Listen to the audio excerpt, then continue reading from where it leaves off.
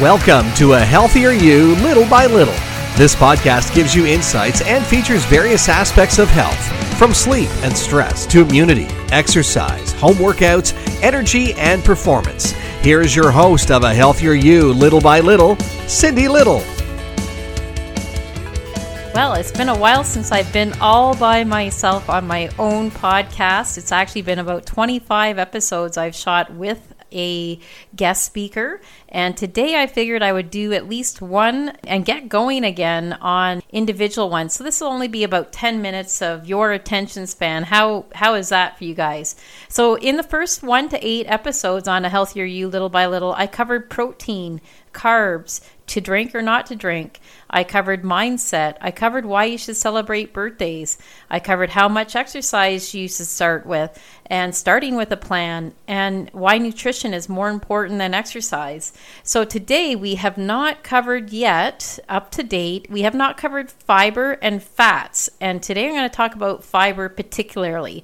Another episode will be about fats. So I think once you get all of the building blocks of nutrition down and you understand the foundation of how much you should have, why you should have it, then you can have a better life when it comes to nutrition. And really, nutrition is where it's at for your immunity, for your health, for longevity. So today's question is, how much fiber should you get? And why is fiber so important? All right, well, let's start with the benefits of fiber, because then maybe once you know the benefits, you'll stick around and learn what kinds of fibers are the best for you and why you should have a certain amount of fiber in your diet, or maybe why you should avoid fiber.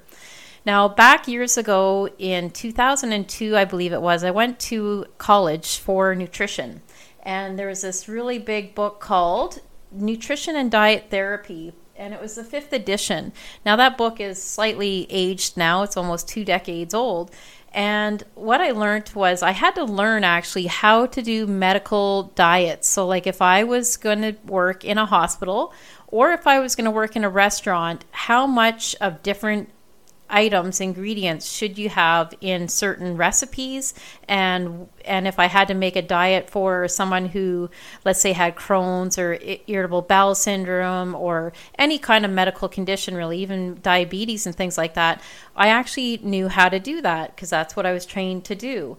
So when I was looking up my notes in the fiber, it was interesting at some of the different things like why you should avoid fiber, why you should have fiber. So again, let me dive into this with you. For the benefits of fiber, and a lot of you probably know this, there's over 10 benefits that I'm going to list right now.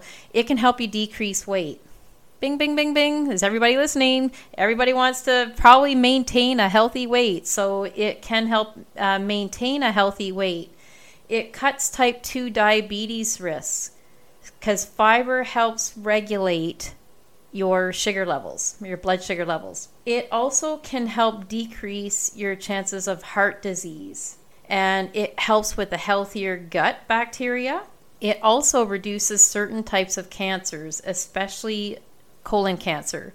So for every 10 grams of fiber you eat, it's associated with a 10% reduced risk of colorectal cancer. Wow. And 5% fall in breast cancer, says a study published in the Annals of Oncology. Also, fiber helps with antioxidants and phytochemicals in fibrous foods. It can also, of course, help you be well mentally, and it can help you be regular.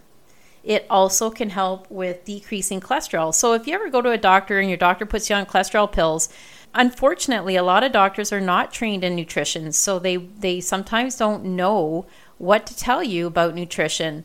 And so if you do have cholesterol pills, you should be having certain fibers that help lower your cholesterol. So soluble fiber is one of those things because it absorbs water.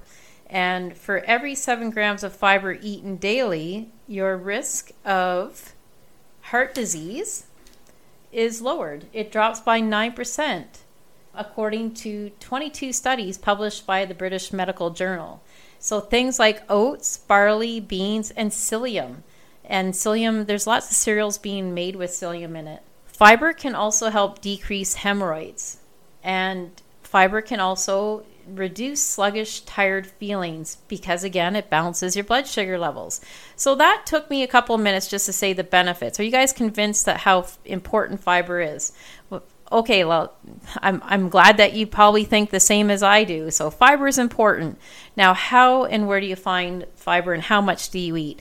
Well, most of the recommendations are 25 to 30 grams of fiber a day. And things that contain fiber are most vegetables. Broccoli is, I'm going to list some of the top 10 things for fiber. And broccoli is one of them. Berries, avocados, popcorn, whole grains, apples, pears, brown rice, beans, any kind of beans and lentils, nuts, and bran cereal. Now, you're going to want to be careful if you're diabetic with the bran cereals because, oh my God, they have so much sugar in them. It's unbelievable. So I don't have the stats right in front of me, but I used to teach nutrition at a gym I used to work at, and I used to go to kids' schools, and I would have the kids look at the side of the cereal box and see how much sugar was in the cereal. And if sugar is listed as one of the top ingredients, well, guess what? That obviously wasn't a good cereal for them to eat. But what will surprise you is that Raisin Bran and All Bran are super high in sugar. And the reason why, I think, probably is to make it palatable. So to get people to eat it. Because, like, who didn't like Raisin Bran growing up? Or even All Bran. That was fun to eat when you thought it was healthy for you. But now that I know that it has so much sugar in it, I probably wouldn't recommend that. But I do recommend chia seeds, flaxseed, oatmeal, and that combination cooked together is amazing for fiber. All right, so those are some little tips on what foods to eat with high fiber. Berries are great, avocados, like I said, broccoli, pretty much any vegetable and fruit has fiber in it. And you can always Google fiber counts or the highest fiber foods if you're really wanting to dive into this more. Or you can go and download the free app called MyFitnessPal, and you can log your food for a day and you can see how much fiber you're getting. So again, I would recommend that you aim for 25 to 30 grams of fiber. And you're going to know if you're getting enough fiber if you actually are what?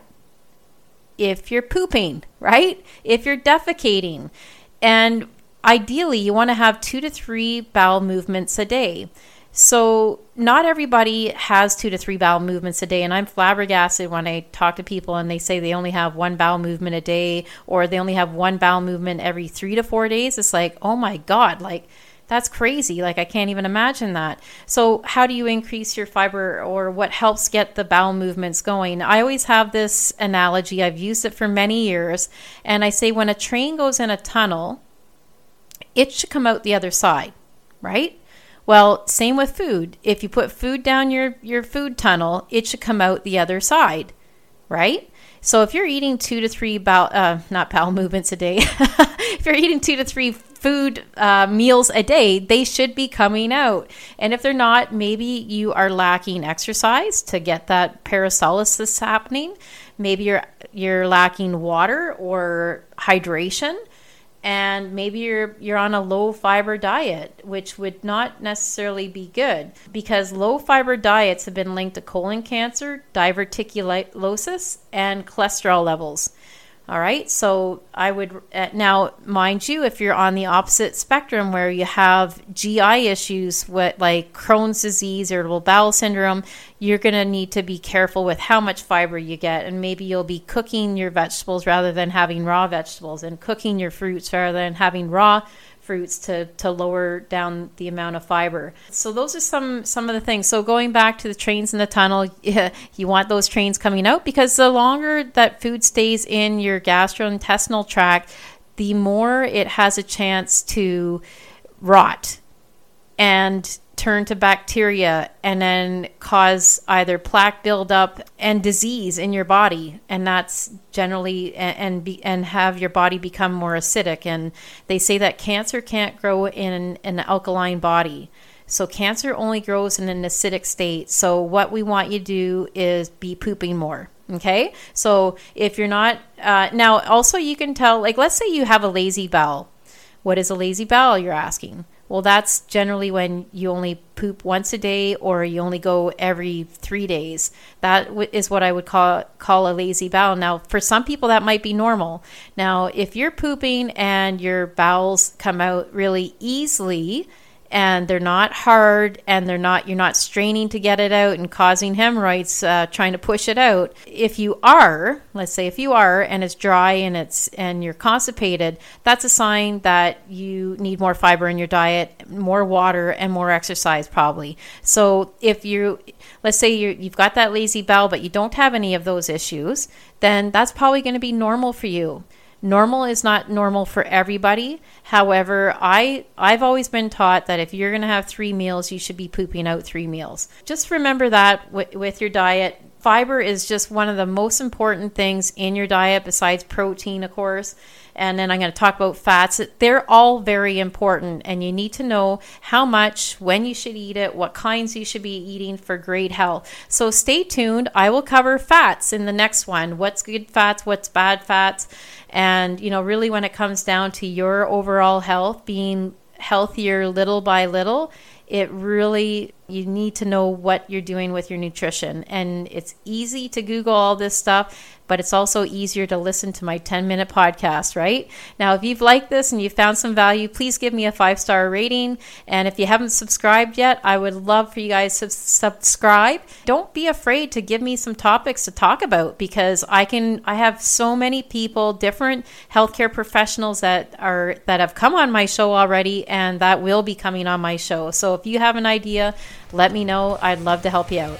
And have a fantastic day. Thanks for listening to A Healthier You Little by Little. Do you have a question about something you heard today? An idea for a topic perhaps? Or would you like to reach out to Cindy? Send her an email, coachcindylittle@gmail.com, or visit her website at health2wealth.ca. That's health2wealth.ca. Or you can find Cindy on LinkedIn or Facebook as Cindy Little. Once again, thanks for listening.